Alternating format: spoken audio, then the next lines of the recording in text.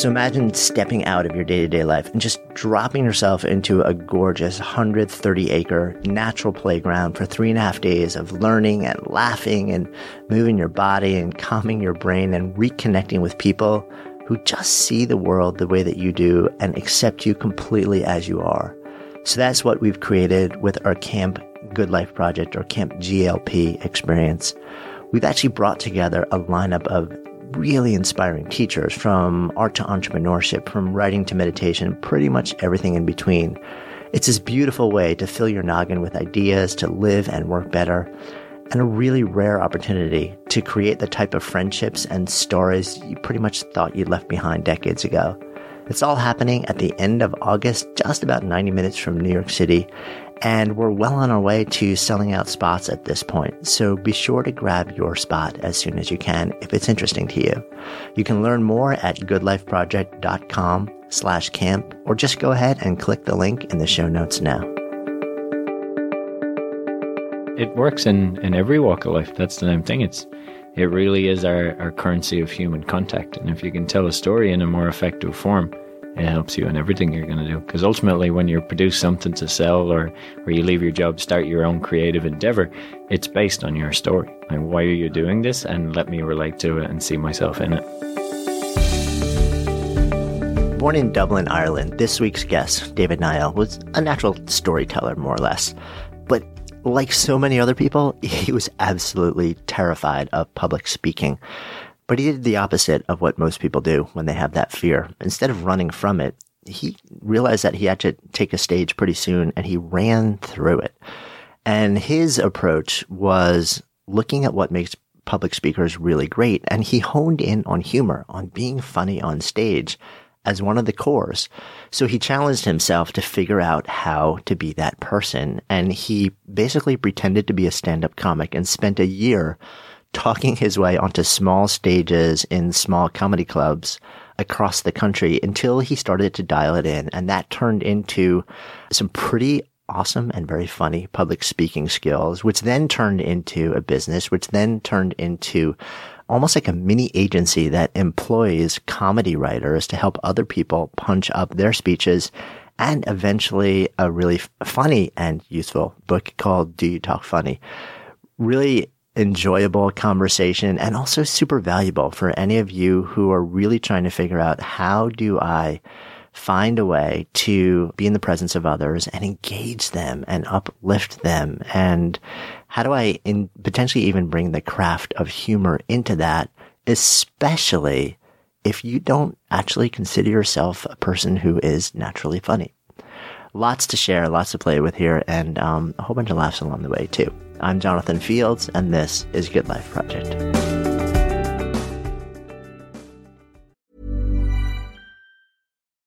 Life is full of what-ifs. Some awesome, like what if AI could fold your laundry? And some, well, less awesome, like what if you have unexpected medical costs? United Healthcare can help get you covered with Health Protector Guard fixed indemnity insurance plans. They supplement your primary plan to help you manage out-of-pocket costs. No deductibles, no enrollment periods, and especially no more what-ifs. Visit uh1.com to find the Health Protector Guard plan for you.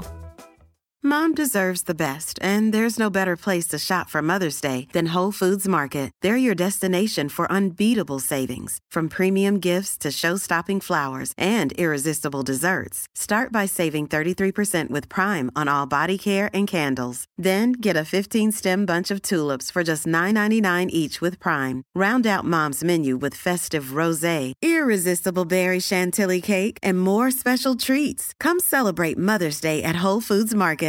Hey, I'm Ryan Reynolds. Recently, I asked Mint Mobile's legal team if big wireless companies are allowed to raise prices due to inflation. They said yes. And then when I asked if raising prices technically violates those onerous two-year contracts, they said, "What the f*** are you talking about, you insane Hollywood ass?" So to recap, we're cutting the price of Mint Unlimited from $30 a month to just $15 a month. Give it a try at mintmobile.com/switch. $45 up front for 3 months plus taxes and fees. Promo rate for new customers for limited time. Unlimited more than 40 gigabytes per month. Slows full terms at mintmobile.com. Fun to be hanging out with you, and I want to get into your recent stuff. But I know very little about you personally. Yeah. Clearly, you're not from New York City. No. Well, you could be actually, but I'm guessing not. I could be. There's a fair contingent of mixed up Irish accents floating around here, but no, I'm from Ireland originally. But the accent has gone to pieces. Seeing I've lived in, I think, 12 different countries over the last 10 years and had to go at making a meal of many different languages. Yeah. So yeah, it's confusing for even my own family, I think, at this stage. So what were you into as a kid? All sorts of wacky stuff. Motorbikes, racing motorbikes, boxing, getting up to all sorts of mischief. Then travel took over as soon as I got old enough to do it, and that's where it all went a bit sideways. But didn't quite go like Chris Gillenboot, like 193 countries, but I got up over 50-something and then calmed down a bit. Oh, no kidding. What was that about? What were you looking for? Nothing really. I guess my dad travelled a lot, and when I was growing up, I just had his stories from like getting coral from the Great Barrier Reef and going here and getting drunk in this place in China, and maybe it wasn't even China. I can't remember. I was going so many places. I was thinking that'd be pretty cool. And I think once you get started, it's just curiosity. Then it's just like, how much can I learn? And you learn so much, as you know, from doing it. Yeah. And I think anyone around you, it just allows you to relate to people on so many different levels because you have a story for everything all of a sudden. Especially cross-culturally, and as you try and learn the language, it's a good conversation piece. Yeah, I find. Was there? What was the first stop you went to? Like, where was the first? I went to Spain, and my mother had a bet with my dad that I'd be back within like 1 week because I couldn't work a washing machine, and my idea of cooking was like microwaving hot dogs until they exploded. Did you speak Spanish? No, not a single word. I'm fluent now, but I didn't learn there. I didn't even attempt to learn there. Yeah. I just like total Irish style. I don't even know how I survived. Inherited like a 3-story villa on the side of a mountain. True, like I did not grow up in a wealthy family whatsoever, but this was like a girl that my uncle was dating's family's somebody's house, and somebody just left us a key. We never met them. We had like a 25-foot swimming pool. I was like, I'm never going home. This is amazing. So yeah, all people I met there, it literally just spurned from there. And they're like, well, we're going to South Africa next year. Do you want to come? And oh, we live in Australia. Do you want to come stay? And you're like, well, yeah, I'm just going to say yes to everything for a while and see what happens. And I very much did it. Yeah. So for how many years? On and off. I mean, I traveled for quite a while, and then I got lucky that I got a job for the world's largest private education company, and I was pretty much kind of like an operations troubleshooter. So when something went on fire or something went a bit sideways somewhere in the world, I got sent to look after it or fix it. And that could be like, hey, you move to China tomorrow. Be like, when am I coming back? Be good to know. And they're like, when it's fixed. And that could be like a year's time, or it could be a couple of weeks. And sometimes it was a year. So clearly you're somebody who's adaptable. Yeah, I had no choice. And can fix stuff. Yeah, it was good. Like just operationally, I like looking at things and trying to break it down to a process and be like, what's going on here? Like, why isn't it working? Why isn't this team working? Or why is this situation totally bonkers? And how can I put some logic to it? Yeah. So you're somebody, it sounds like you sort of like you hit the ground in a whole bunch of different places, and you also stayed for a while in a bunch of those places. Yeah, I did. It's just such a curiosity of mine because I think so many people are terrified of dropping into a new culture, especially when you don't really know the culture, you don't know the language. Yep. Did you develop over some window of time sort of like, okay, this is what I do in the first 72 hours to feel comfortable here type of thing? Yeah, I guess it changes a bit every time depending on that country. Like when China really freaked me out when I went there because I don't know one single word. I don't even know how to get my head mildly around this language. Shanghai. And I like hit the ground running straight into a business people. Yeah. No, it's not. And I was in a meeting and I meant to be leading the meeting the next morning. There's like 35 Chinese people just looking at me going, what is this guy trying to say? And a team of translators. And I was like, what am I doing here? I remember the wind just chilling through my bones like I've never felt before in Shanghai. It just has a real humid, it's a bit like Montreal. It just has it extremely, extremely cold. Way worse than New York where you guys here, but just it would cut through the bones. Like I've never felt anything like it. And I've been all over the place in some cold spots, but it was unusual. But I guess the process is always, it's not just find an Irish bar and try and find some Irish people, but that's pretty appealing. Like driving to Shanghai, where's the nearest Irish bar? That does work. And I have done that at other places in the world. And there's quite a network there of people that you can go in and talk to. And at no stage will they ask you what you're doing here or what's your job. Like they just talk to you about you as a person, which I guess is very different to how you'd start off a conversation in general in the States sometimes. We're really into just finding out about the person. But I guess the process is kind of the same. Try and memorize some key words so I don't get killed and can get around and try and meet some good people and get somewhere to stay for the first couple of days and just say yes to everything. Like you have to be really open when you hit the ground running in a new place, and you have to be looking for those couple of people that really get excited about sharing their culture with you, and those people are always there. Yeah. Like they're easy to find. The more lost you are, the more helpful they are. I mean, it's funny because I've heard some people say New York is a really cold place, people wise. And then I've heard other people say New York is the warmest place they've ever been. And I often wonder whether so much of it is the mindset that you bring to just hitting the street. You know, I agree. I think it's mindset. It sounds like you threw something out though, which is that sort of culturally, like when you hit the United States, very often the first question in somebody's mouth when they first meet you is what do you do? What do you do? You know, and that freaks us out. Right, so take me into that. Well, yeah, I get really weirded out by that, especially like I'm like, well, do you want to know my name? Like, well, we start with names, or because I would always say, well, where are you from? And, you know, here, even if they're very visibly, like, they do not look like somebody Columbus would have found when he got here, they'll still very visibly answer from a part of New York. And you really have to dig deep to go, well, what's your background? Like, were you an immigrant here? Were your family? Do you speak another language? There's a hint of an accent there. And I find that stuff is often buried a bit more, whereas we would put it at front and center of the conversation. If we were like, here's where I'm from, here's why I sound like this. I don't know, we kind of addressed those things a bit earlier. So it takes a bit of getting used to doing business here, because within 4 seconds, someone's got a business card in your hand and you're like, I don't know who you are. Like, I don't want to throw your card away. Yeah. You obviously spent money to print it, but you've left me with nothing memorable about you as a person. Like, no story, no background, no way to form a bit of a human connection. And then they fade. Yeah. Whereas we're very much like, tell a story. The person remembers something about you. You find, like, if you talk any story with somebody for 60 seconds, you're going to find a mutual connection. Like, stories are the currency of all human contact. I very much believe. And I think, that's very much our approach to doing it. So it takes a bit of getting used to being in the States. Yeah. I sometimes think we're just so defensive that, you know, if somebody really wants to know your story, because I've sort of asked similar questions, you know, at a cocktail party or at a quote networking thing or something like that. And people get a little bit freaked out, actually, if you don't just immediately ask sort of like the standard 3 questions, you know, like, what's your name? What do you do?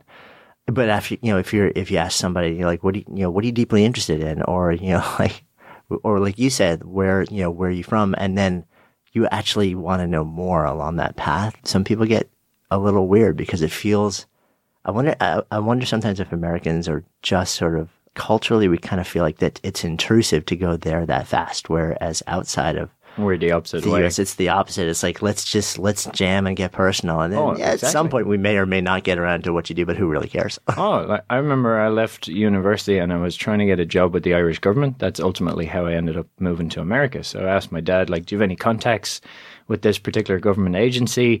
Oh, no, I don't think so. So eventually I got the job. And it was a lot of hard work to get it. Got it. And we were being sent to New York. Last time I was here, I think, or second last time, was to meet with some very important guy from our government agency. Mm.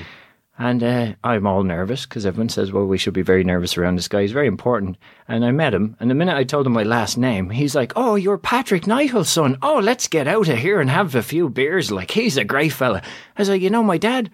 I was like, yeah, so I rang my dad. Dad, I'm out with this guy. He's the head of this company that I was asking you, could you get me a job with back in the days? And he's just like, oh, I never knew he worked for them at all. It's like, how long have you known the guy? He's like, 10, 11 years now we've been playing golf. It's like, you never got round to asking him what he does. And he's like, no, never came up. He's a great man for a story. I never know whether is that good or bad. Like, is the human connection the best way to go? But do you need to get quicker to the business angle? I don't think so. Yeah. I don't know. I'm always on the fence. Yeah, I mean, I think you're spot on. Actually, I think as Americans, we've actually kind of got it wrong. But you have it right financially. That's the thing. But do we really? Because financially, you know, so many people lead with that as a metric for success in life. And honestly, like, I'd rather leave the planet with just like amazing friendships and incredible stories. Yeah, and crawl across the finish line in pieces without a penny, and just go, I used everything. Yeah, you know, and so sometimes I think you're right. That is largely, and of course we're making big, giant, sweeping generalizations. Yeah, but huge. but let's go there. I mean, we're already heading there. Yeah, but you know, I do, and it was interesting. I think, you know, the fact that that Good Life Project exists is almost like, and that we're still here years later, is almost like to a certain amount evidence of the fact that people are just yearning for more stories about like people. So we don't, I don't sit down and say, okay, tell me about your job. You know, it's like, we'll get there eventually, but it's really like, tell me about you. It's huge. And it was stuff listening to podcasts. It's funny these days because everybody's so starved for time that you'd traditionally look for a mentor back in the days, but I think now books become mentors because they're just more easily accessible. But all of a sudden, podcasts and who's on the podcast is a bit of a mentor because you get to be a fly on the wall. And I remember hearing a bunch of your podcasts early days about getting over fear. And I was like, all right, everybody's been through this. Like, they all had this same fear, but yet they went on to achieve all this stuff. Like, let's just go with that. And it was funny, it was going deep, but it just brings you back to the currency of human contact. It is stories, and you're like, well, if they can do it, well, maybe I can do it. And there's an inspirational side of it that really resonates and sticks with you there. Yeah. So speaking of stories and your years and years of travel, so what's like one of the the scariest or most surprising or most interesting or like moments through your journey? Scariest. I've nearly got eaten by sharks a couple of times. I suppose that's fairly scary, but I Australia? do love them all over the place. Yeah, Australia, South Africa, Fiji, all sorts of wacky. Sharks was my obsession. I think it's just because we don't have anything like that in Ireland. Like, you can get attacked by a cow in Ireland, and that's about it. So, like, sharks? And we do have a few off the coast, but you're not going to see them anytime soon. So, that's definitely led to a few hairy encounters around the world. I've definitely nearly been in some hairy predicaments. The guy I'm staying with here in New York at the moment, I actually randomly bumped into him walking down the street in a mountain town in Peru just after I'd been robbed. And my passport was gone, everything was stolen, and I was so frustrated after they robbed me. I tried to catch the guy and missed him, but like, there was guns involved and all sorts to it. I got off a bus and everyone was speaking in Spanish, like, oh no, they're going to rob the gringo. And I was like, oh, where's the gringo? And I was like, oh, I'm the gringo. I was like, this is going to end badly. So I was super like down on life for, that you just feel terrible when something like that happens. I kicked a wall in frustration, very stupid, broke all my toes. So now I'm like limping down the street in this mountain town that I've done like a 40-hour bus ride to get to go hiking. And I can't walk. And it was before Facebook, just around Facebook came out in 2006 actually. I'm walking down the road and I'm like, Moher, what are you doing here? One of the guys I was at university with just happened to be wandering down the street in a mountain town called Huaraz in the middle of Peru, and he convinced me, like, everything is fine, and you should just move to London. I look out, let's just buy a ticket now. I had a few beers, bought a ticket online, ended up moving to London, living with him, and now he subsequently moved to New York, and I'm staying with him at the moment for the next few days. So it's funny, and there's always mad stories from travel, and there's always mad struggles and adventures to it. But funny, the human contact is the memorable thing that comes out of it all. And there are friendships that are formed in very deep experiences that tend to go on for many years, whether it's being eaten by a shark or just bumping into a stranger that was already your friend. Yeah. Or vice versa, walking down the street. It's amazing when you can weave the fabric of life that way. Yeah. Yeah, I love that. So at a certain point, you get interested in humor, in comedy. Mm-hmm. Not intentionally. Well, I think Irish people were always intentionally interested in comedy. Like, if you ask the average American, are they funny? They'll be like, oh, I don't know. The average Irish person, they'll be like, oh yeah, I'm funny. No worries at all. But I used to go to pieces on stage. I was always petrified by public speaking, single biggest fear. Not many of my friends knew that, outside the ones I went to university with, or the ones I worked with that witnessed me doing my Shakin' Stevens performance, which was my nickname because of what happened pages in my hands when I was trying to hold them. I was so bad. And by circumstance, a friend of mine suffered a severe spinal cord injury. And my interest in comedy was just like the rest of us, I guess, to that point. I liked watching it. Like, I liked funny people. I liked being around them. I liked the way they just... It's nearly the quickest way of making a human connection in any form was just true laughter. I always admired it, but I never had done it on stage. I never had done any public speaking stage. I never had any connection to comedy, apart from this one neighbor I had who'd become a touring comedian and headlining comedian. My friend suffered a spinal cord injury, and up to that point, I would have described my fear of public speaking as crippling, like 100%. If you ask me, is it a crippling fear? Yes. But when your friend is being faced with the reality of being in a wheelchair potentially, you can't look at it the same way. And they wanted me to host this charity show that I put together to try and raise funds for him when his insurance provider cut him off. And I was like, well, I can't say no, like, compared to what he's going through. Right. So, time to get over this. And I was like, and funny, I approached it as getting over a fear. I wish somebody had told me at the start, you don't really get over it. You just kind of manage it, or you use it, or you feed off it, or like everybody else is afraid, they just don't tell you about it. That would have saved me a lot of effort. But anyway, to get over it, I was like, well, who are the world's best public speakers? If I had to break this down, like, I was like 10,000 Hours Rule, Malcolm Gladwell, Who Makes a Master? What makes a master? I'd read a lot around that. I was like, well, surely comedians are in that stage under the most difficult circumstances for the most time and bringing people over the biggest range of emotion. So I studied them. The charity show went really well. We've been doing it like for 2 years now and raised about 40 grand for people, kept it rolling. But it went so well, I was like, you know what? Maybe I'll keep this going for a year. And I got a bit carried away totally then. I was like, right, I'm going to create like a fictional website, a Facebook page. I'm going to like buy likes, which I know is ethically questionable, but it was the easiest way to pass myself off as an already accomplished comedian from Ireland who just happened to be on tour in America. And I crashed as many clubs as I could under the name Irish Dave, which nobody questioned whatsoever. Like, how is Irish Dave big in Ireland? Like, surely that doesn't make sense, but nobody said anything. So you're just like in the US, you're just kind of I just happened to be here. Club. Yeah, exactly. But I lived there, so I'd be like, hey, San Francisco main like comedy club, I'm just in town for these dates only. And it kind of gave them an option of 3 dates, so they generally pick one instead of saying no. Right. And it just snowballed, and I got on all these comedy shows at festivals that I was like, I'm going to keep it going for a year and document it to some extent and see am I learning anything that can help people? Because I was like, I don't think the average person really likes public speaking. Most of them are really freaked out with it, even more so than me and my sharks, and rated up there as the top fears. And most conferences and public speaking, apart from yours, obviously, are extremely boring. And I was like, there's no way they're intentionally boring. They just haven't figured a way to put their own stamp or personality on it and be a little bit humorous. And I'm like, I think I can break that down a bit by studying these guys if I went all 80-20 principle on it. And I'm like, well, what are the 20% of the things that are giving 80% of the results? So, yeah, I got a bit carried away. So you were kind of like, you were operating on 2 different levels. You were actually just iterating maniacally. So you're like getting on stage as much as you can, where you're just like constantly testing different ideas, different material, different techniques, or was it more about observing the other people who are in the club, or was some kind of blend of that? I had a theory. I guess it started from a curiosity, and I started with business talks actually and worked backwards. So I contacted a guy who'd completed a TED Talk and a study identifying the key elements to make up successful TED Talks, and he'd correlated everything except humor. So I reached out to him like, how come you haven't correlated humor? Surely that makes a more successful talk. Has anyone ever studied it? And he said, no.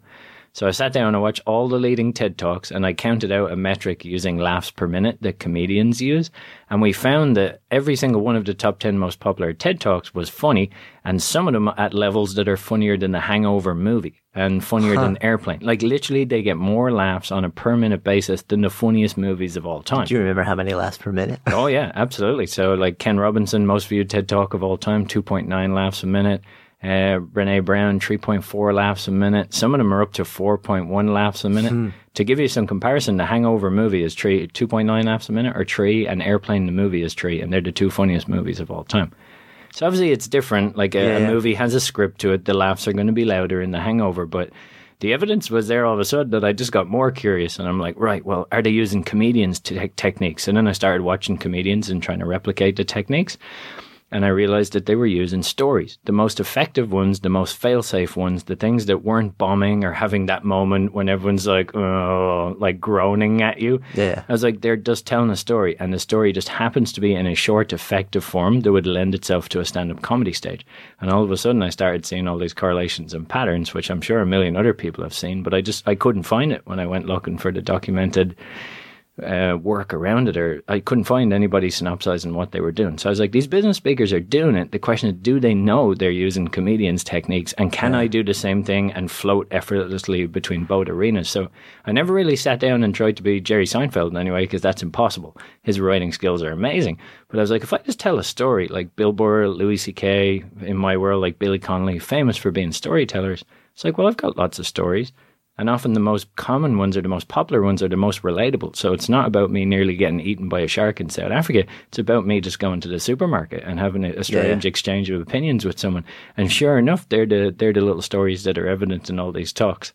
Yeah. I mean, it's so interesting I had a chance to sit down with John Acuff, who speaks a lot. I'm best business speaker in the world for my money. Yeah. And what's interesting is, his goal He's in the book, actually. Oh, awesome. He wants to make people laugh. And he says for every business talk, he's studied a lot, and for every business talk that he studies, he says he studies like 9 stand-up. Yep. Because it's the same thing. He's like, that's where, he wants to know how how to take people there. And it's funny, until I actually had a conversation with him about it, I never really thought about it. And I never seen it written about. I saw him and I just went, I was at World Domination Summit, which, we've both been to. Yeah. He murdered it. Right. And I know that for your listeners who are not familiar with it, I know it sounds like a conference where people are going around in assless chaps, but it's definitely not. It's hugely motivational. And some amazing people there. And he took the stage and I was like, that guy could do stand-up at any moment. I need to talk to him about this. So I called him, and he was nice enough to chat through it. And he told me exact same thing you just said. He's like, dude, I don't watch business speakers. I watch comedians. Like at a multiple of maybe even 10 to 100 on the average. He's like, comedy was a currency in my family. I love studying it. I've had a few friends who tried to get me to do it. But he is so good, and he's just telling stories. There's no moment there. The thing is, if you tell a story and it's people don't laugh, then you just told them a story. No downside. Like, you never go to somebody and go, shut up telling me your stories. I hate stories. Like, show me that pie chart again. I want more of those graphics. But, it's just a central thing to all these talks was, like, people want to know a little bit about you. They want to know your defining moment. And this is in your TED Talk as well that I've seen as well. It was very much around 9/11 and very much of how you felt at that moment when you figured there could be some big loss. And that makes it memorable for me. Like the most powerful thing you can ever do in any form of storytelling is allow the listener to see themselves in your shoes. And Jon Acuff is amazingly good at making it very relatable. So although he's talking about him, you're hearing it as you. Absolutely. It's like you transfer right in there. And it's funny, I really started to key in on humor when I also, it's great that you noticed that in Jon Acuff also, and I can't wait to read more about it in the book. But it's funny you mentioned sort of like literally counting laughs per minute. Mm-hmm. One of the conversations that we did here in the last year was with Liz Gilbert, the author, and it got tremendous reaction. And there was something that happened in the room when we were talking also that was different than almost everything else. And almost the same thing happened actually with Brene Brown when we sat down with her. And I'd been trying to figure it out. And then I actually had hers transcribed. And I looked at the transcript and I'm reading and I'm noticing all these things from the transcriber, little brackets with the word laughs. And it starts appearing more and more. And so the exact same thing. Like for the first time, I'm like, I never paid attention to that at all. I'm like, I wonder if there's a relationship between the frequency of 100% of laughter and relatability and just it's just engagement. It just keeps you in there in the story. And we noticed this. So I ended up starting a company out of all this with all the comedians I met, putting them to work as copywriters. So we take any form of business copy and we make it funnier. And if I approach anyone to try and sell this to a large organization and go, hey, you need to be funnier, do you ever think about that? They're going to tell me I'm nuts. But if I use the metric engagement, and that's their big problem is engagement, then all of a sudden they're very open to it because that correlation is already there. Like humor, of course, drives engagement. We know that. But yeah, I was just amazed. Nobody had actually studied it and looked at it. So, I wasn't doing it at any great research level, but it was just a very clear pattern that the humor and the stories led to a higher engagement rate. It's funny too, because when you think about injecting humor into speaking, I think most people will think, well, let's just write as many one-liners or let's write jokes that's to add in. That's going to end badly. Yeah, and it's where it's really cool. And the way that you're talking about doing it is actually tell a story, but tell a story in a way where there's it's a short form. Like if I tell you a story about China and you're in the audience and you've been to China, you're into it. Your ears perk up and you're like, oh, China, crazy, because you're automatically populating your mind with your own images from you being in that scenario. But if you've never been in China or have no interest in going to China and you're not Chinese, you don't care about my story. So automatically I've kind of isolated you and the listener. Yeah. But if you rephrase that like a comedian would, who would set it up in a way to make it relatable to the audience, he would literally just make an opening statement that's very general, brings everybody in and says something like, being in a new place can be challenging. And every single person in the audience is like, well, I've been in a new place. And now they're coming along for the ride in your story. And you tell them you got into an old car that was a beat-up car. They don't really have an image, but you're like, it was a 1981 Volkswagen Polo and it had 3 wheels at one stage and one of the windows disappeared and it was just this horrible wine color. And automatically your mind is starting to search for your own experience with a beat-up car, your first car, your friend's first beat-up car. There's something in there. So you're becoming part of the story. Yeah. And that's when it gets cool and powerful, I think, as storytelling. So I do a lot of it. Like I hosted the Moth, the NPR story series, and I've told a few, and I have to do one again in a few weeks in front of 1,400 people. So as someone who's still very much afraid of public speaking, that I'm not looking forward to that. But it's always amazing. Yeah. So what do you think of the idea of some people are just funny and some people aren't? Yeah, some people are naturally gifted at being humorous, but and so to be honest, and you can't really teach people to recreate that, but you can teach them on stage. I mean, humor is a skill, so you can get better at it. But what I saw, the comedians that were naturally funny were way more likely to be successful as comedians. And the ones who weren't, they just worked harder. And to be honest, they got funnier over time. Like every one of them. These guys, I went to a comedy club one night and there was a guy sitting there and I got talking to him. I was like, and it was very hard to have a conversation. I was like, oh, is it your first time to this comedy club? And he's like, all right, man, I got to go. I'm up next. And I was like, wait, you're a comedian? And I was like, this is a terrible plan. No, you're like, this guy's the least funny person I ever met. His friends must have played a cruel joke on him and told him that this was a career choice. And he got on stage and absolutely crushed it. Like he had people doubling over in laughter and then just got off stage and went back to being quite passive and quite shy and very much introverted. And it was very clear that these guys were becoming better writers. So the key to being funny on stage is tapping into your own stories, but writing them in a more effective manner. And if I told you could be funnier, you'd say, nah, I think you're nuts. But if I said you can become a better writer, you'd just say, well, of course, I just write a little bit every day. And that's what comedians do. But they're just better than the average person of taking note of all the funny stuff around them in the world. And like every day you see something that's kind of quirky or wacky or funny in a way. And you just don't really take stock of it and go back and dig into it for material. So if anyone's listening to this and they're like, I want to go on stage, I want to be a better, funnier public speaker, no one-liners, that never ends really well, or it doesn't, on average, there's always a risk to it. Like it's going to bomb sooner or later. Yeah. So just make a list of stories, keep a file on your smartphone that's literally like funny story file, and it's nearly like a little happiness journal that you end up creating because you're like, I overheard this thing today, it was amazing, it's going on the list. And then when you're doing a presentation, you just pick 2, 3, 4 of your favorite ones and you shoehorn them in there and link them to the topic. Yeah. And I love that too, because I mean, for so many different reasons. Number one, it's like, it doesn't let anybody off the hook. It's kind of like, but there's a good part of it that's work. The other thing that's really interesting to me is that it's as much about your powers of observation as it is about your powers of presentation. It's like, how Huge. Can you actually just like, and I think this is with artists too. It's like, it's not just the way that they paint or it's the way that they see. Yep. Or it's their capacity for seeing stuff that just other people don't even see. It's like the smallest little moments where somebody's like, oh, there's something there. Yeah, or, it's that combined with actually doing something about it as well. Because you have to see it, and you might see it, but you might not register it. And then if you didn't register it or write it down, are you really going to remember that with all the stuff that's going on in your head that day or that year? No. So I think it's one, looking at things differently. Like we looked at that talk from Jon Acuff and we're like, that's amazing. What's the correlation here? Or you went back and looked at the episodes. Yeah. And I think a lot of people, they don't get to that point of like the curiosity really festers and it becomes like a burning desire. And you're like, I'm going to figure this out. I don't care. Like, I don't care what it takes. I don't care if there's no money in it. I don't care if there's no market for it. Who cares? I'm just going to figure this out of pure interest. And I think that curiosity just starts the whole process. Yeah. So for you, what's the seed of that curiosity around this? For me, it was just to see, did humor make a massive difference? Like I'd worked for companies, I won't name them, but one's definitely called PricewaterhouseCoopers, which is not known for very exciting. And the other one was the Irish government. They were my 2 big corporate jobs starting off. And I was like, does it really have to be this way? Like, why are they making it so boring? Like, surely it doesn't need to be this way. And anytime I was given the chance, I injected humor anywhere I could. Just because it just helped me resonate with people. Like, and I found more clients were bringing me out places, more people were inviting me places, more people were offering me jobs, and they didn't know much about my work experience background. They didn't care. Like all these things were coming from the human connection. So my curiosity was just see, does that translate into public speaking?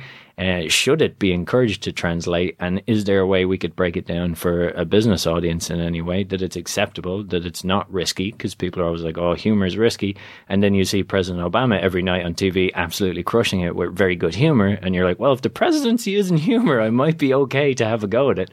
And it was just say, can we give people a process to replicate this? So something that's a big fear can now be a little bit more fun. Yeah. And I think it's a big fear also in the business world, especially just because people are so freaked out about how they're perceived. Or if I say something and it lands flat, if you're hanging out with a bunch of friends at like a local stand up and, like you get thrown on stage for 3 minutes and it falls flat, they make fun of you and then whatever. It's over.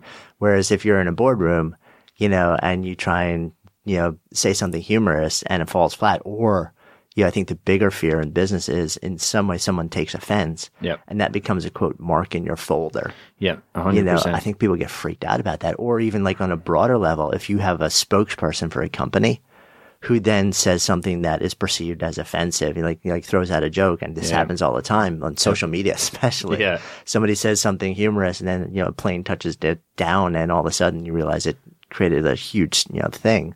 Well, humor doesn't always translate or transfer, but stories do. So if you just stick with the story and identify the funny part of the story, and it's not a dirty story in any way, everything's always above the waist, then humor becomes very replicable. You can recreate it, you can use it, and you can not land in trouble for it, like 100%.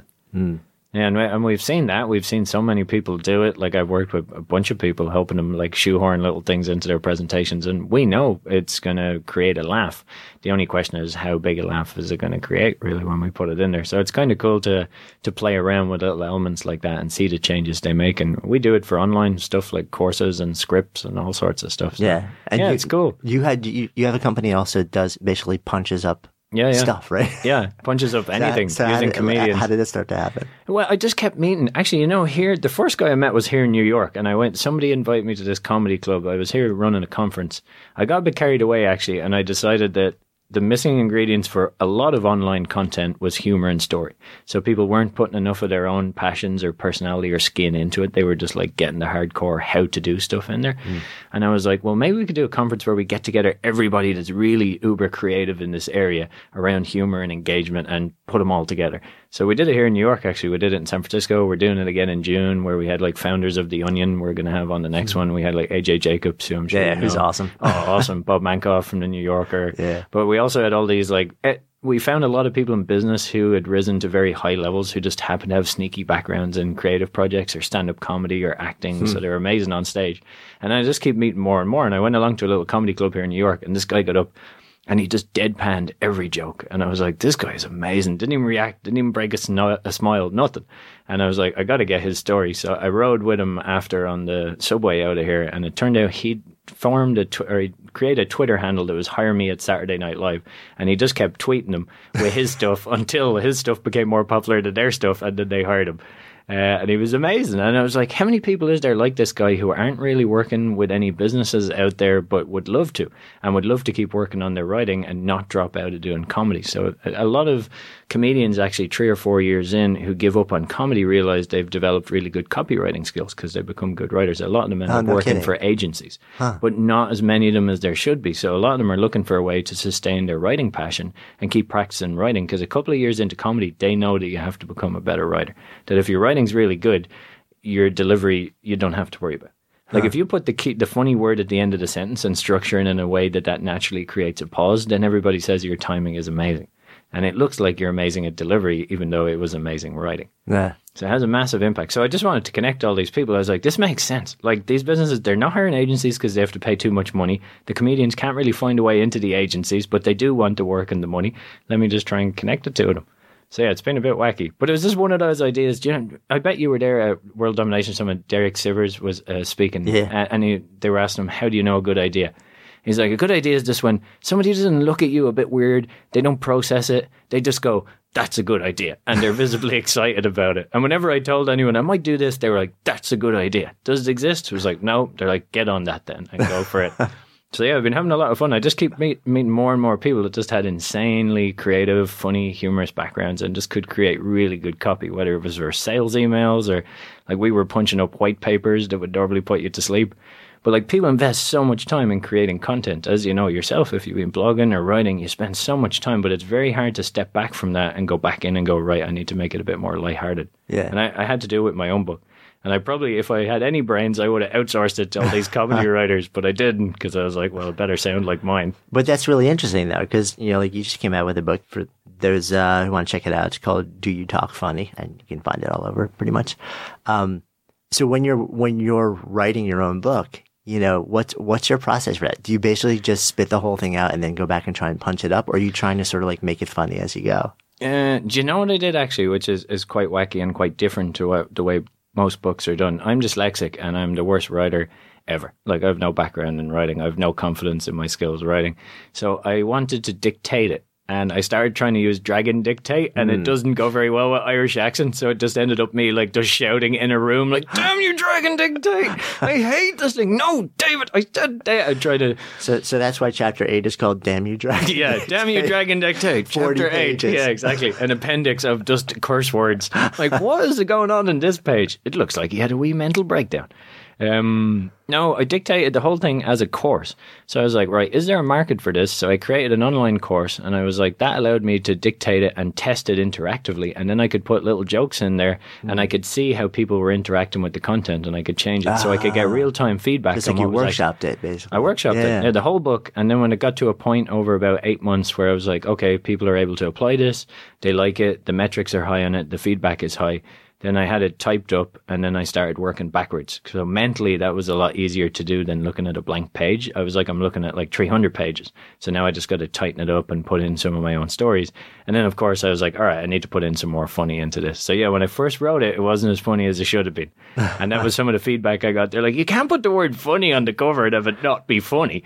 And I was like, well, it's funny compared to other public speaking books. And they're like, yeah, man, but that's a pretty low bar. Right. You need to get... It's like, that's people not are not metric, reading man. public speaking books for fun. Actually, they don't even want to be reading them in the first place. So interesting category choice. So I actually did go back in and went very hard to make it a bit funnier. What a cool way to actually write the book, though. It's almost like you're workshopping. Yeah, like you're the you know, content on I had zero audience. Nobody. I had no email list. I had no nothing. I didn't want to tell my friends I was going to pretend to be a comedian called Irish Dave for a year, or my family with no objective to be a comedian. And I was very nervous about anyone finding out about everything. So it allowed me to keep everything hidden because the platform I used was Udemy, and they drove all the traffic for me. Like, I never marketed it. I never even told anyone. And all of a sudden, I think I've like nearly 7,000 students on there at the moment. So when you launch the book, then you have people who are interested in your topic, Right. people who write reviews, and people who you emailed them out, hey, want to help with this launch? And I was like, nobody's going to want to help. I feel like a weirdo even asking. Like 70 people wrote back, and someone wrote back and was like, oh yeah, do you want to come in and speak at Google headquarters? I was like, oh my God, this is insane. So like, I felt terrible so embarrassed about reaching out, asking for anyone. Like, I didn't want it. And then sure enough, that help just starts coming from everywhere. So it was cool. It all came back to the approach to doing the book, which was like, all right, test it at a higher price point, so people are paying more money than they would for a book. And then at least if you approach a publisher, well, you're like, I have like 6,000 or 7,000 people who paid money at a higher price point. There is an interest. It's popular. Right. You can read the reviews and relatings, see what you think. Yeah, no, it's a really interesting way to go about doing it. So when you're on Udemy, were you Irish Dave or were you? No. I put it under my name, but at that time their CEO wasn't so good, so it didn't come up. Now if you search my name, it's the first thing that comes up. I'm like, oh no, I have a self-help course and I can't hide it. Because that's what I'm thinking. I'm like, okay, how do the people back home feel when they search? But they wouldn't have been searching it. Right, and honestly, it only started ranking first on SEO, like maybe in the last year. So I've gone out of my way to hide everything I've ever done. So Irish Dave, like, you can't find his videos. I have a website, but it was very well hidden. When I did the Moth and the NPR story competition, I never gave anyone the rights to anything. So I was like, this is very much to go unknown and just say, I'm a dude no one's ever heard of. I'm not trying to be Louis C.K. I'm not trying to be a comedian. I'm just trying to do, there was a program in the UK and Ireland called Faking It when I was a kid. And it burnt a hole in my mind that they would take someone and train them intensively for 1 month in anything and then put them into a competition or some form at the highest level and see could they pass off as someone who really knew their stuff. Huh. And the only person they couldn't get away with doing was a surfer. They tried to enter him in a surfing competition after 1 month and it was just disastrous. But everything else was fine. So I was like, you know what, I'm going to do it. And I'm just going to see, could you pick me as the imposter? And then surely if I can do it, other people can do it as well. Yeah. It's interesting also because there was, I can't remember, who was the conversation? I was listening to two comedians. It may have been Mark Maron and someone else. But what they were talking about was, or maybe Louis C.K. actually. Anyway, it was two really established comedians. And they were talking about how long it takes. And one of them said to the other, I can't believe I'm forgetting what this is, but basically one of them said, as a stand-up, it takes 7 years minimum to even have like the most basic understanding of whether you're any good or not. So he's like, if you quit before then, he's like, because you think you just like, you don't have it and you'll never have it. He's like, you're quitting too soon because it takes 7 years just to even like start to get halfway decent and figure out if you even have what it takes to be good. Well, it sounds like you don't agree with that. No, and I don't. It fits with Malcolm Gladwell's 10,000 hours rule. So if you work out how much the average comedian in New York per se puts into writing and performing and practicing, it turns out to 3 to 4 hours a day, and it works out pretty much as 7 years, 10,000 hours. So it makes sense from that point of view. But in the US, success as a comedian is very much judged and established by a 5-minute late night TV slot. Very punchy, every single word counts, and that determines whether you can get now booked as a headliner or not. So these guys develop very tight, beautifully well written humor, and they finally get on TV and they do it. And it's amazing, and it's very short form. It's not stories. It's very observational for the most part. Very little witty twists that are like 12 to 15 second bits, because that's what a TV audience demands, or they're just going to change channel in 12 seconds. Right. Like, they're not going to stay on board. You get your beat and then move on. Yeah, but now you come out all of a sudden and you're booked as a headliner, and you're like, well, what am I going to do? I have loads of little tight little sets, but I don't have one that goes deep into my own life. And it takes like probably 3-4 years to get to that TV slot, maybe 5 for some of them, 6. And all of a sudden now they're filling an hour. So what do you do when you have an hour to fill and you don't know what to talk about? You don't have an hour of witty observation. So you start mining your own life for stories and experiences. You apply the same writing structures, and all of a sudden you fill that period with stuff you probably should have done with the start if the TV slot didn't exist. So Irish and UK comedians are very much storytellers by nature, because they're not going for that 5-minute TV slot. But it's also the reason you don't see them too often on US television. But we rely on stories. We're much more running around. There's much more extra words. Whereas US comedy is a testament to tight TV-ready writing. And that's what makes your career. And that's what, when I always listen to comedians having that conversation, part of me is always like, it's not right. It's right for US TV. And it's right for, and you have to factor that they're super famous when they're having that conversation. So part of them doesn't want to admit that they would, like, why weren't you famous in the first year or two? Like, if you're really gifted at all this stuff, like, how come it took you 7 or 8 years? But honestly, I think that's what they learn. I think they become an amazing writer. I think they get a support of other amazing writers, but I also think they mind their own personal life a bit more. And that's when they're said, like a writer, to find their voice. Yeah. And there's always a way to get around it. So with my book, if you read it, you'll be like, this sounds like this dude talking. And you're like, well, that's because I dictated it. That's my voice. Like, I didn't want to find my voice for years. I was like, well, let's just use my voice. Yeah. So I think there's always a way of looking at it. So I don't totally agree with it. I agree that it takes years and years to develop that level of talent. Like, you won't read my book and be Eddie, Louis C.K. or Jerry Seinfeld, but you will be funny on stage, and you will understand how comedy works at a functional level, and you will populate it with your own life experiences, which, worst case scenario, if you never go on stage, you'll be pretty funny down the pub. Well, and that's it's funny, because that's exactly where my head was going, because I'm like, there are probably, a tiny number of people that think about, okay, I want to be funnier on stage, but who hasn't walked into a room where it's sort of the first time that they've met, people at a dinner party or something like that, and they want to sit down at a table, and you want to, you want to be the person where everybody's turning to you because you're just telling this beautiful story and everybody's laughing along with it. I mean, I think almost everybody has that fantasy. I'm an introverted guy, but, if I close my eyes for a moment, I'm thinking, how cool would it be, just sort of be at a nice dinner table, and there are a dozen people or 8 people sitting around the table, and you're kind of holding court, and everyone's in the palm of your hand, even if it's just for a moment. It nearly feels unfair when you know it's going to work. Yeah, and it's funny because, I've probably been chasing that now that I'm actually thinking about it for a long time, because I'm not that guy usually.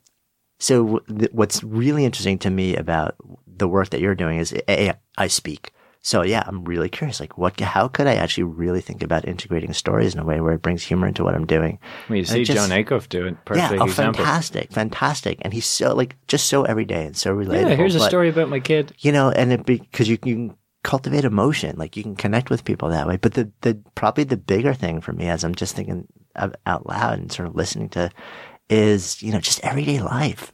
How can you learn how to connect with people, tell a story, long or short, and in a way that deepens the connection between 2 people or a small group of people?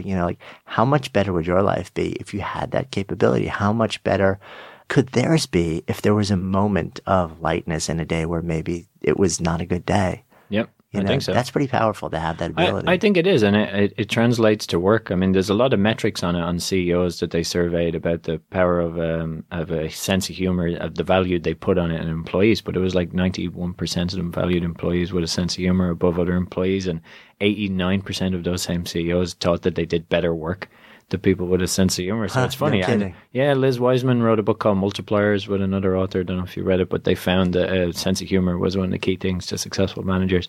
So it's not, I mean, it works in every walk of life. That's the same thing. It really is our currency of human contact. And if you can tell a story in a more effective form, it helps you in everything you're going to do. Because ultimately, when you produce something to sell or you leave your job, start your own creative endeavor, it's based on your story. Like, why are you doing this? And let me relate to it and see myself in it. Yeah, and it's the thing people remember. Like, people don't remember facts. No. Do you know, I screwed this up with the book. So I self-published this book originally just as a how-to. Yeah. And it did really well. It was like #1 for public speaking for ages, like a few months, which was weird because I didn't think it was that good at the time. But I didn't put my own story in there. How ironic is that? Like, I never told a single person that I'd pretended to be a comedian called Irish Dave what for was a full that year. about? Was this the modesty thing, or was this? Yeah, I just like there was the same pressure. I was like, I just have to give people the information. That's all they care about. And I'm like, I'm such an idiot. When I was a year deeper into it, and people started telling the story for me. So, this guy's a comedian and he wrote a book, and I'm like, no, I'm not. I pretended to be a comedian for a year to get over for public speaking, and then I managed to help my friend in the end. He got to give a TED talk, and it was all amazing. And I was like, wait, I didn't put any of that in the first book. So, like, how can they tell the story for me? So now it's a really short, like, this guy pretended to be a comedian for a year to get over fear of public speaking. That sounds funny. And people will actually share that story and ask me about that first. But when it was like, this guy was a comedian and wrote a book on comedy, who cares about that? That sounds fairly normal. So there was a uniqueness to the story and the angle and my reason for doing it. And the fact that I hate public speaking. Now I wrote a book on it. People are like, will you speak at our conference? And I'm like, no, I hate speaking at conferences. I hate public speaking. Leave me alone. Do you want to come to our plumber convention, speak to 4,000 people? No, absolutely not. That's a terrible idea. Leave me alone. I hate public speaking. I wrote a book. Go read it. So it's totally ironic, and it doesn't fit, and like, there's no upsell, there's no seminar, there's no nothing. I'm like, I just want to solve a problem, like, for myself. And then at the end of the journey, I'm like, well, you don't overcome the fear, it just becomes manageable, but here's a bunch of techniques that can get you through it, where other people won't know you're about to lay an egg on stage, even if you are. And that was it. So it was unique. It was such an irony that I forgot to tell my own story in my book. Like, that gave me a few laughs over a few beers, and it took me a year to correct that mistake, Yeah, and it's interesting that other people had to kind of like tell you. No, they had to tell me. It needs to be in there. Yeah, they would I'd hear my story from somebody else. Even the publisher originally kept saying producing press releases, and I was like, no, that's not the story. Like, that's not what I did at all. And I was like, how can I not be telling my own story correctly? Yeah. All right, I need to fix it. But yeah, that's the irony. If you don't tell your story, other people are going to tell some variation of it for you. So it's kind of up to you to tell them what you're doing and what you're doing. And it won't be as funny the way they tell it. No. They'll be smart enough not to put the word funny on big yellow letters on the cover of their book. Unless they read your book, and then it'll be really funny. Then they'll be crushing it. Maybe even in an Irish accent by the end of it. So what are you up to now? Like, where are you going with things? I'm running a conference again in June in San Francisco, and we'll keep doing the writing aspect to it with the written work, which I like a lot, actually. I feel like I'm kind of helping. There's just two problem areas there with comedians looking for more work and companies looking to be more engaged, basically, or up engagement levels with people and be more humorous, but they don't know how because they think it's risky. So I'll keep like doing a win-win, that. Basically. Yeah, there's a feel-good factor to doing it. Every time I do even the smallest project, I'm like, that's cool. Like, I don't care how much it pays. It's just one of those things where I'm like, I'm just going to do this anyway. Like, I don't care. I'm going to keep doing it no matter what the income level is to it. And everyone be like, oh, what's your pricing? What's your longer-term plan? Like, I don't care. I just see a problem that, like, I want to help solve. And the same with the book. How much are you going to make from the book? You could do a book tour. Don't care. But now that, now it's out there, you have to do a few bits and pieces. But honestly, like, So what do you care about right now? I like helping people in any way I can. It's really weird, but that's what I like doing. So if anyone comes to me and asks me, I'm very bad at selling things. Like, anyone emails me, I have a problem with public speaking. I'm like, here's a course access code for free, and here's whatever. And they're like, you have to stop doing this or you're going to be homeless. Like, you need to start selling people stuff. The conference I care about, I think helping people get over anything where they feel like, I have a fear of this or I can't be funny. I'm like, of course you can. I know you have amazing stories in you. It's going to take me 2 drinks with you to try and figure out what they are or to get you comfortable telling them. And then, you'll tell that story again and you make a deep connection with someone. You never know what's going to happen. So I like spreading that. I mean, there's no downside to There's a great metric that like people used to laugh on average as babies 300 times a day, and by the time you get to 35 years or older, you're down to about 15 laughs on average a day. So like I always figured anyone who can bring back some of those lost laughs can be a bit of a hero. Yeah, and man, how much do we need it these days? We definitely need it. I think there's such heaviness that people walk around with, like they feel like if you just have a moment of lightness. Well, at least you let it out in the US. In Ireland, we bottle up all heaviness. Like, don't tell me about that heaviness. Go away. So why don't we come full circle? So the name of this is Good Life Project. So if I offer that phrase out to you, to live a good life, what comes up? What does it mean to you? Yeah, to me, it's adding to that story collection. I think life is just a big collection of stories that you either share with people or use to make connections with other people. And it's travel a lot and learn a lot and get out there and put yourself out there. And every time you see fear, just go, all right, everyone's afraid of this. I just got to spin it in a positive way and use it. And to me, that will become a good life in any way, shape, or form. Thank you. That sounds way too deep. That comes out on air. I'm not going to be let back into Ireland. Wait, hold on. Redo one the way that we can release it. Yeah, say it in a sexier voice. Right, we have a lot of listeners in Ireland, so we need to do 2 cuts. Yeah. Oh, good Lord. Thank you, man. Hey, thanks so much for listening. We love sharing real, unscripted conversations and ideas that matter. And if you enjoy that too, and if you enjoy what we're up to, I'd be so grateful if you would take just a few seconds and rate and review the podcast. It really helps us get the word out. You can actually do that now right from the podcast app on your phone. If you have an iPhone, you just click on the reviews tab and take a few seconds and jam over there. And if you haven't yet subscribed while you're there, then make sure you hit the subscribe button while you're at it, and then you'll be sure to never miss out on any of our incredible guests or conversations or riffs. And for those of you, our awesome community who are on other platforms, any love that you might be able to offer sharing our message would just be so appreciated. Until next time, this is Jonathan Fields signing off for Good Life Project.